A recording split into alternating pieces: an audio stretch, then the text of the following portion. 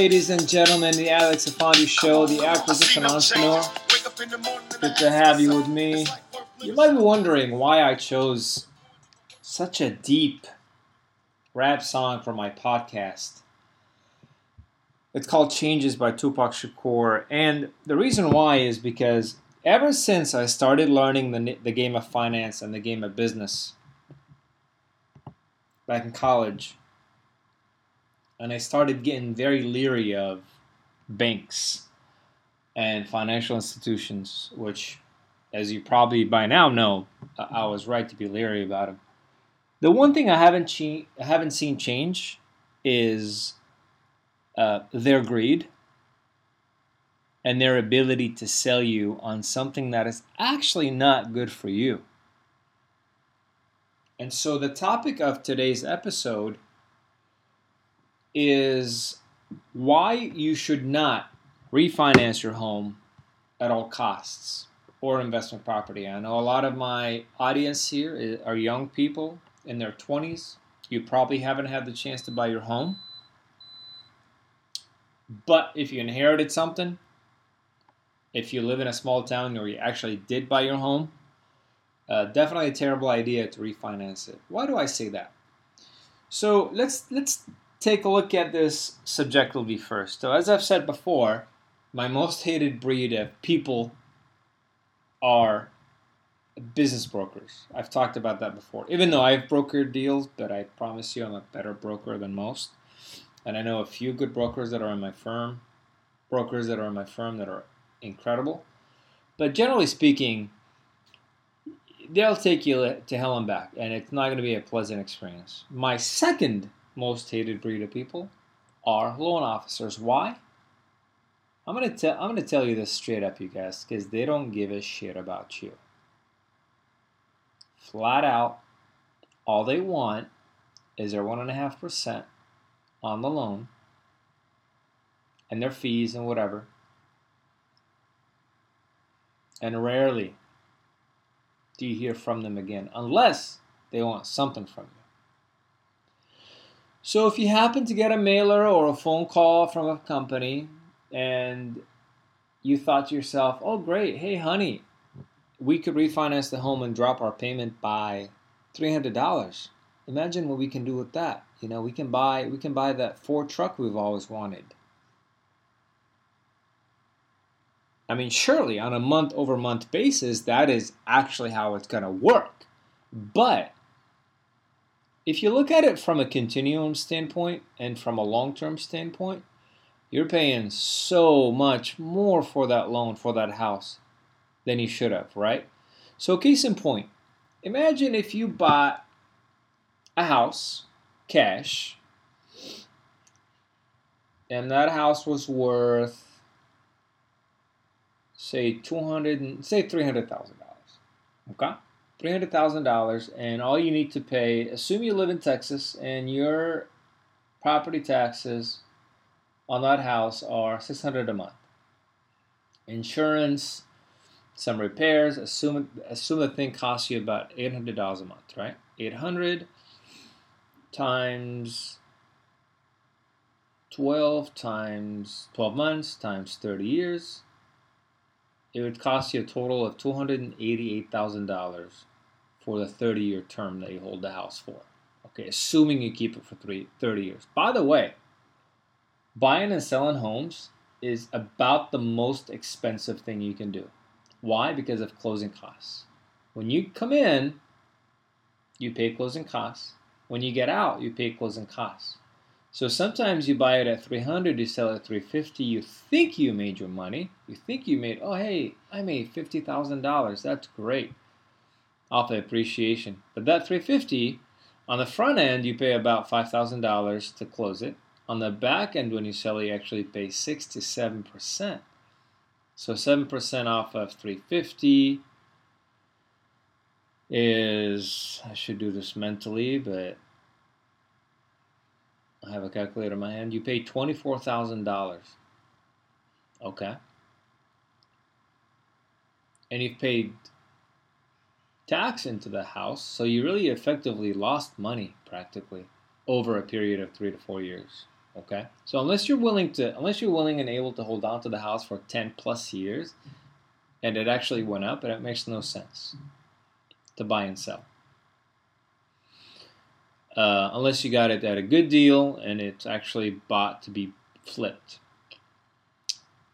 Going back to the topic of refinancing, okay? So assume you bought that house cash, $300,000.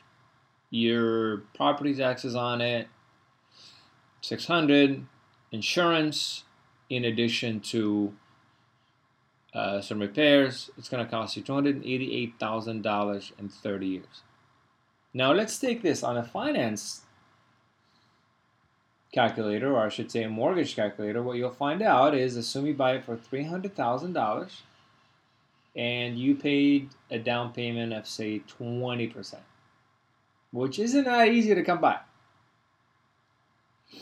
20% is $60,000, and you keep the house for 30 years, you finance it for 30 years, and your interest is 4.5. Okay?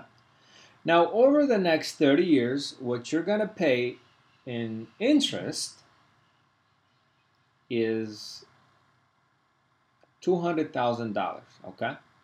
So now you got $200,000 in interest. It's actually $197,000, but let's just say $200,000 plus your taxes of $288,000, taxes and insurance and some repairs.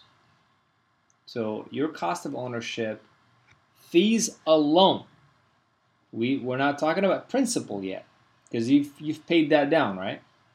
Assuming the price stays steady, didn't go up a dime. You're in this house that you bought for $300,000. You're in it $300,000 plus $488,000 in taxes and fees. Okay? So cost of ownership over the next 30 years is going to be $788. Divide that by 30 years. Gives you $26 a year. You divide that by 12. Cost of ownership is about $21.88. Not terrible. Okay? Not terrible, considering that, average home, say in the state of Texas, to rent is about $2,200. So not too bad, okay, considering they're actually going to come out positive on the other end 30 years from now.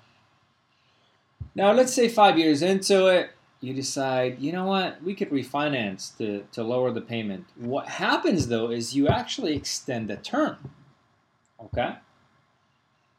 And that is about the worst thing you can do, because if you look at it from a lump sum standpoint, you're going to pay a lot more on the long end, right? Every situation is different, but let's just take the same example that we talked about, which assume today your house is worth, $350. Okay, so 5 years into it, it's worth $350, and you can refinance 80% of it, so you can cash out some money, right? So what is 80%?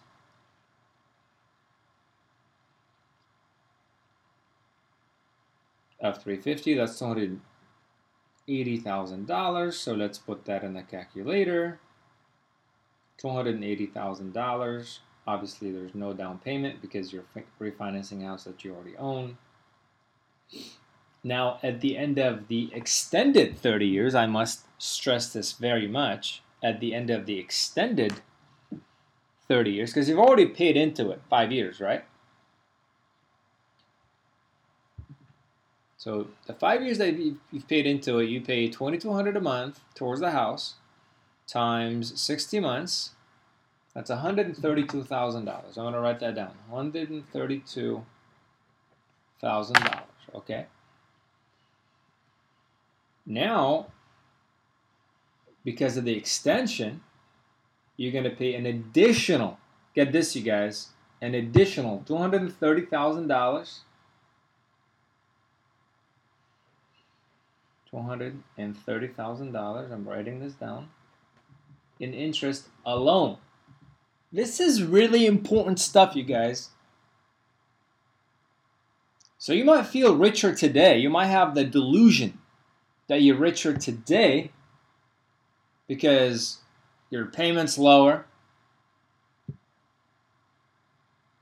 and you've already paid into the house some, right? It's gone up. So you feel good about yourself. But in actuality, it actually works against you. So now, 230 in interest, right? You got the same $288,000. $288,000 because your tax is going to be $600 a month plus insurance plus some repairs. Over the next 30 years, 288. Okay.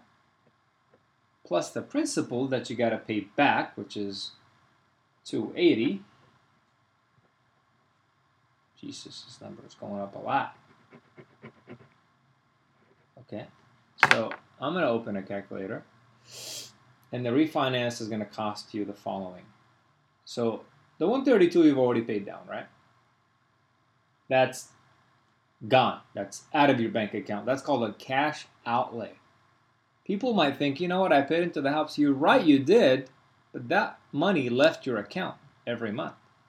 So 132 plus the 230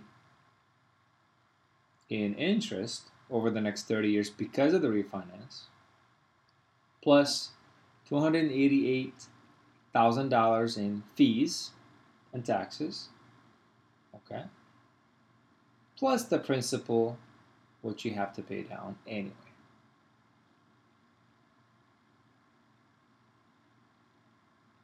Okay, so it's going to be a total of $930,000. Okay, the previous number, if you recall, was $788,000. So you pay an extra. Did I say extra? An extra $142,000. Okay. Now divide that by the initial purchase cost of the house. You're essentially paying 47% more on what you've purchased because you wanted to lower the payment by a couple of $100. Okay?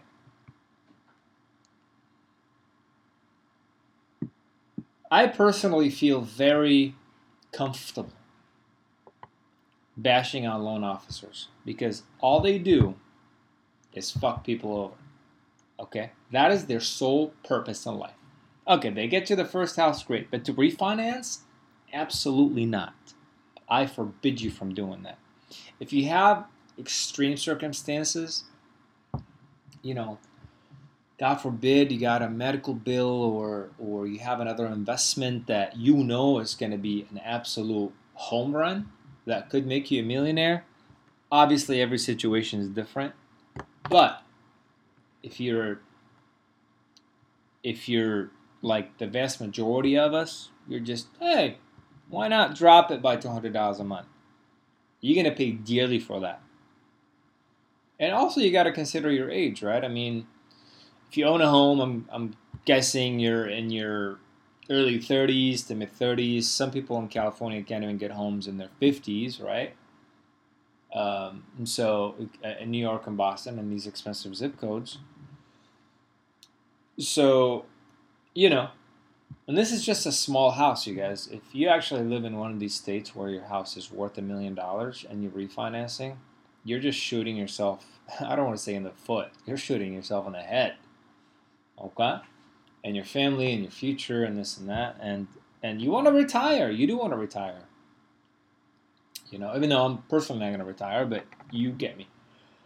If you want to go walk on the beaches or go to Bali or go to Florida, I mean, refinancing is going to delay your ability to do that by 5 years or 10 years or whatever the case might be. So I hope this was financially helpful to you guys. If you have any questions about your specific situation, please give me a call. Send me an email, alex@alexafandi.com. Take care.